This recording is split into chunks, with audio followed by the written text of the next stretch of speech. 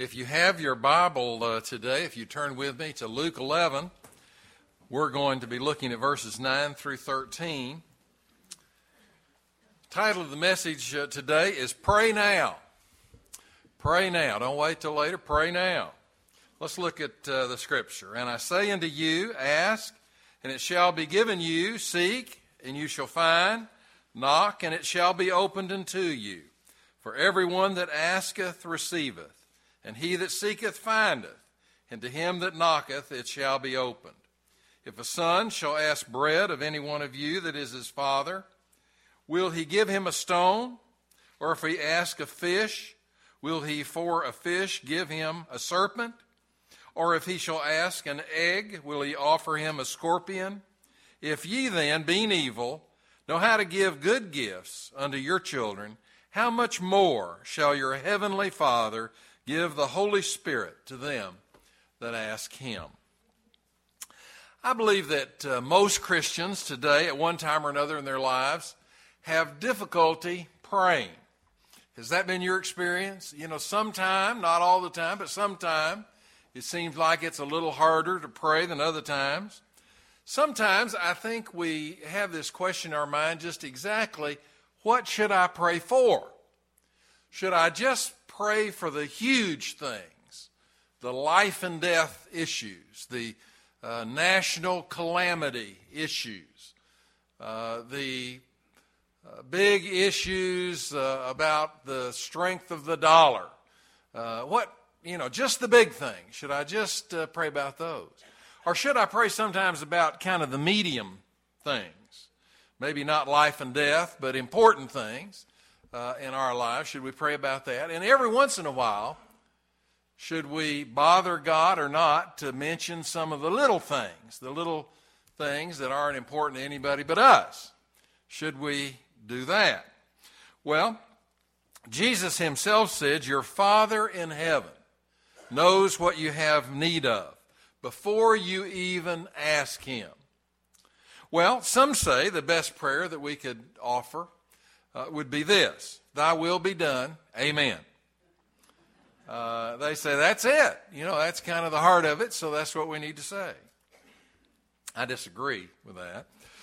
Sometimes we have skeptics, we have agnostics who say things flippantly about prayer. Of course, their opinion is to be discounted because they have never really gotten into the experience of really talking with the Father. It's like someone who knows nothing about music being critical of a Beethoven symphony. It's not Beethoven's ability, nor the millions and millions of people that enjoy his music that are suspect. It's the opinion, the evaluation of the person that is critical of it. Sometimes we just don't understand the situation. Isn't that true? Sometimes we don't understand the situation. The passenger was in the back seat of the taxi cab, and he reached up to ask the cab driver something. He tapped him on the shoulder, and the cab driver just screamed, and he lost control of the car, and he almost hit a bus, and he went up on the sidewalk, and it stopped just inches in front of a gigantic plate glass window in a store. And it was really scary. For a second, everything was quiet in the car, and then the cab driver said, "Mister, don't ever do that again. You scared me to death. Don't ever do that again." And the passenger said, "Well, I'm sorry. I just wanted to ask you a question. I didn't know that it would be so frightening to you." The cab driver thought about it for a minute, and he said, "You're right. I shouldn't have gotten so upset. It's not your fault. It's my fault. I'm sorry. I didn't mean to get on you about it." He said, I just need to tell you, today is my first day as a cab driver. He said, for the last 30 years, I have been driving a hearse.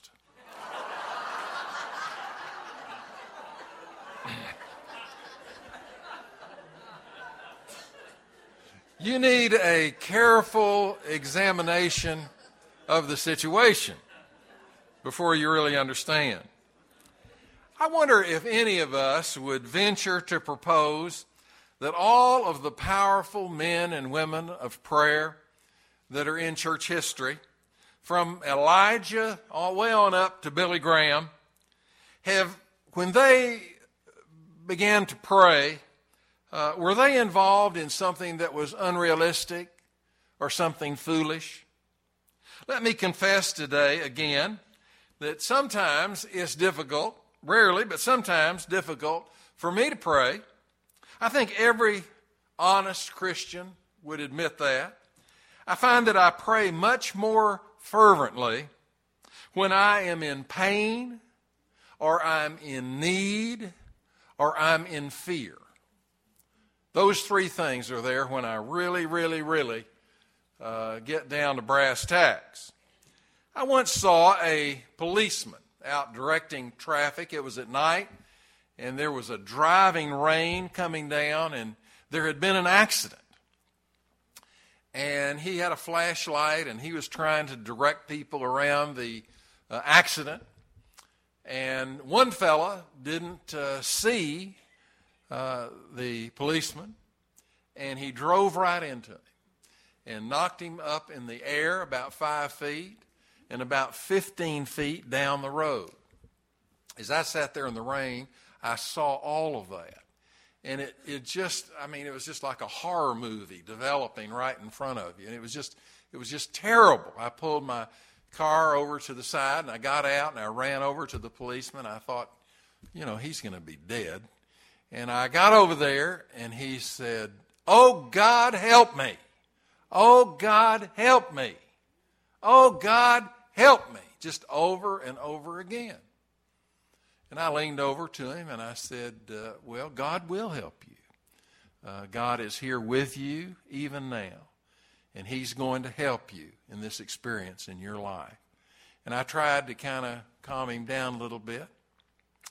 He was yelling out and continued to yell, even after I'd said that to him. He was in pain, he was in need, and he was in fear.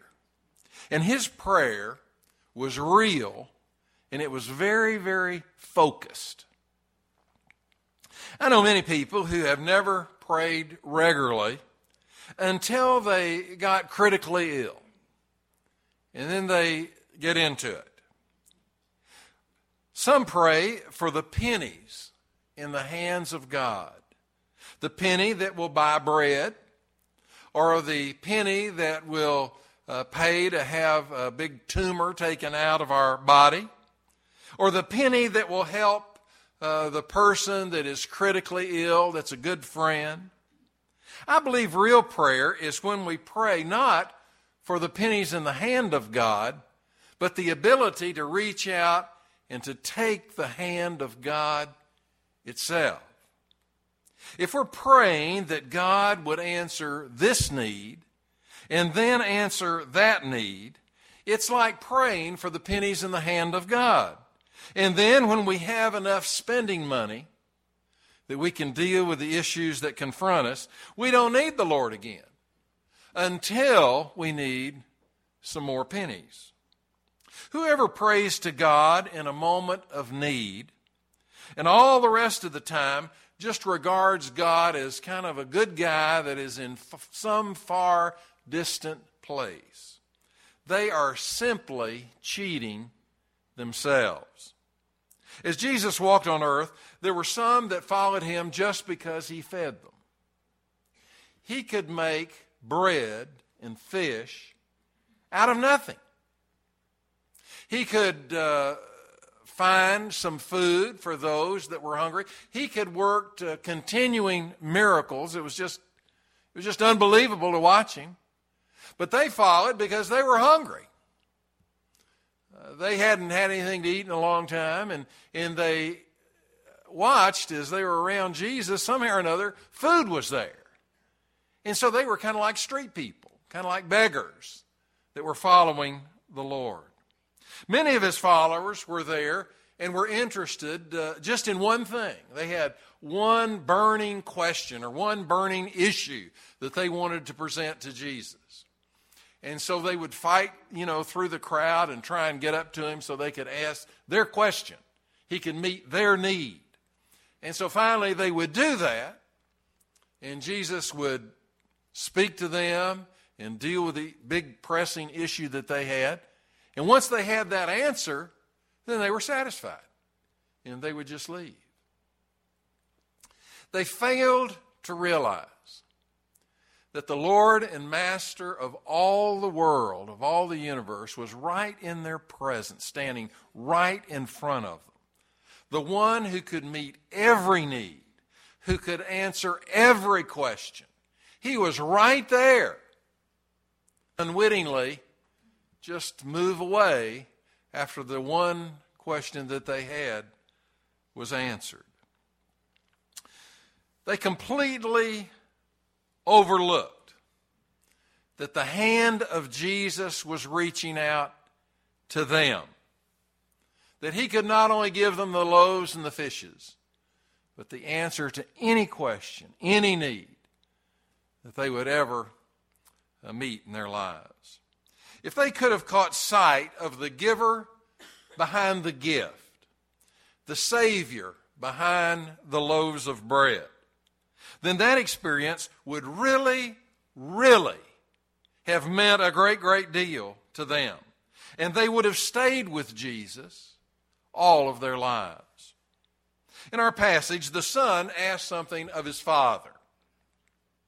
When we pray, we're talking to our Heavenly Father. And we're trying as best we can to get a response. We want to hear from our Heavenly Father. We want to know the next step to take, or the right turn to take, or the right thing to say, the right thing to do, whatever it might be. The passage talks about real prayer, not futile wishes. If someone says in prayer, "Lord, may your truth reign in my heart, and may I have a new banjo." Or they say, "Lord, may your truth reign in my heart, and may I have that new villa down by the sea." That really is no prayer.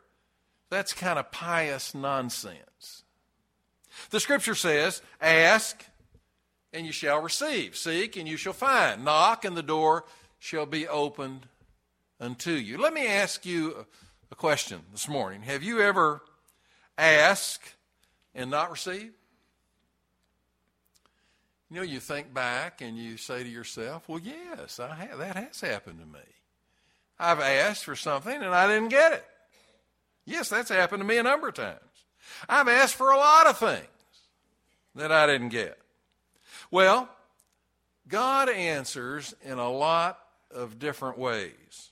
The Scripture does not say, "He who asks for bread will get bread." Notice that in our text. It doesn't say that. It says he won't get a stone.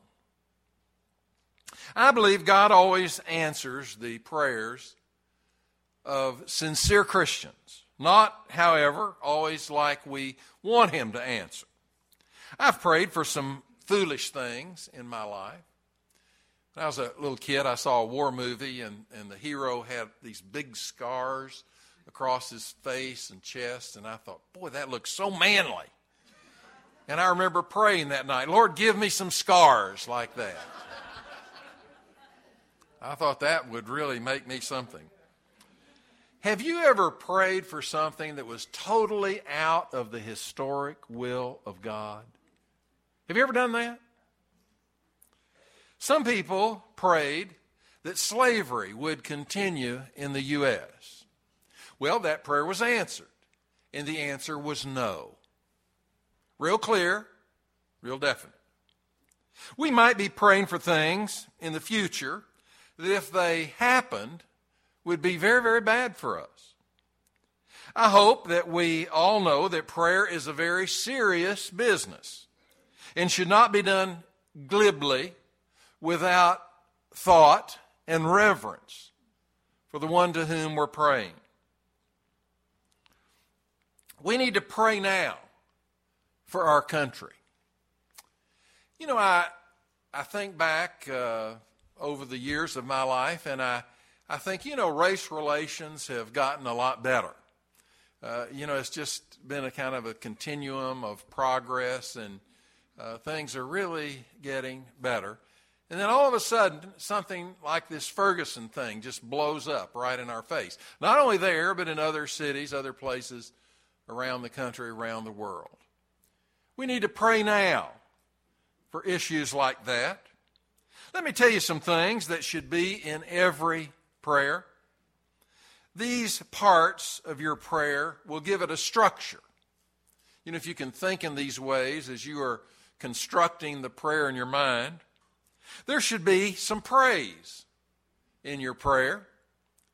We need to always thank God for His creation, for the beauty, the wonder of that which we are able to see, the beauty of the sunset, the beauty of the rain, the beauty of all the places where we go on vacation and we see in the movies. It's just unbelievable. We need to give praise that we can come literally into the presence of God. We don't have to go through some intermediary person or group or situation. We need to give praise to God that we can worship freely. In a lot of countries around the world today, you can't do that. If you even act like you're praying to Jesus, they'll just take you out and kill you. Right then. We need to have praise in our prayer. There should be thanksgiving. I think we forget to be thankful for all the things that we have. We forget about the people that don't have any shoes, and we have a number of pairs of shoes. We forget to be thankful for the car that we have that can take us around to do all the stuff that we feel like we need to do, a home to live in that's warm, that shelters us from the elements, that we can have friends, that love us, care about us, check on us. That's really a wonderful thing. Thirdly, there should be some petition in our prayer. But let me say this quickly after I mention that. If your prayers are all petitions, Lord, give me this, and Lord, give me that, and Lord, I want this, and I want that, and I don't know why, Lord, I don't have this, and I want this other thing. If that's all that our prayers are about, we're not praying correctly. If we just pray, thy will be done, and none of our faith is activated, then what we have done is not pleasing to God. If we turn everything over to God and say, you work it out, that might sound pious, but it really shows a lack of faith on our part. Pray for your family, that they would be strong spiritually. Your children, your grandchildren, your great-grandchildren. You need to really be lifting them up closer to the Lord. You need to have a continuing influence for Christ in their life. You need to pray for our church, that it would continue to be evangelistic and caring and friendly. We need to pray for our building program, that it would just continue to move forward as it is. We need to pray that our offerings would go up to cover the $8,000 in addition every month, to cover the bonds that we've sold. We need to pray about that. I hope we will always be ready and ready to be really, really involved in our prayers. We should not just mouth the words. We should not do just vain repetitions. We really need to talk with the Heavenly Father, to make a place, a time in our schedule when we get with Him, really get with Him. He loves each one of us, and He wants to hear from each one of us each day. Each day, He wants to hear from us. He wants us to pray now. When a doubt comes to your heart, your mind, your soul, He wants us to pray now.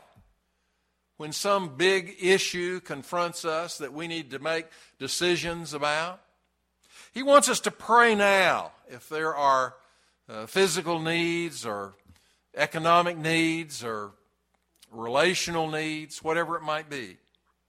Remember, there are 4 answers to prayer. Whenever I preach about prayer, I always mention this. God says, yes, number 1, you can have what you're praying for. You pray for something, God gives it to you. Yes. Number 2, there is the answer no. You can't have what you're praying for. Some people pray to marry the wrong person. Do you remember back? Did you do that? Did you pray to marry the wrong person? You remember? A lot of you are shaking your heads. Did you ever pray to win the lottery? And if you had won, it would have been the most horrendous thing that ever happened to you. When I was a kid, there was a show on TV called The Millionaire. You remember that? And every week, it would be the story of somebody winning $1 million. And more than half the time, it turned out to be real bad for them. It wasn't a happy ending. We need to know that. Some of the things that we're praying for, we really need to get the answer no, because it's not a good thing for us.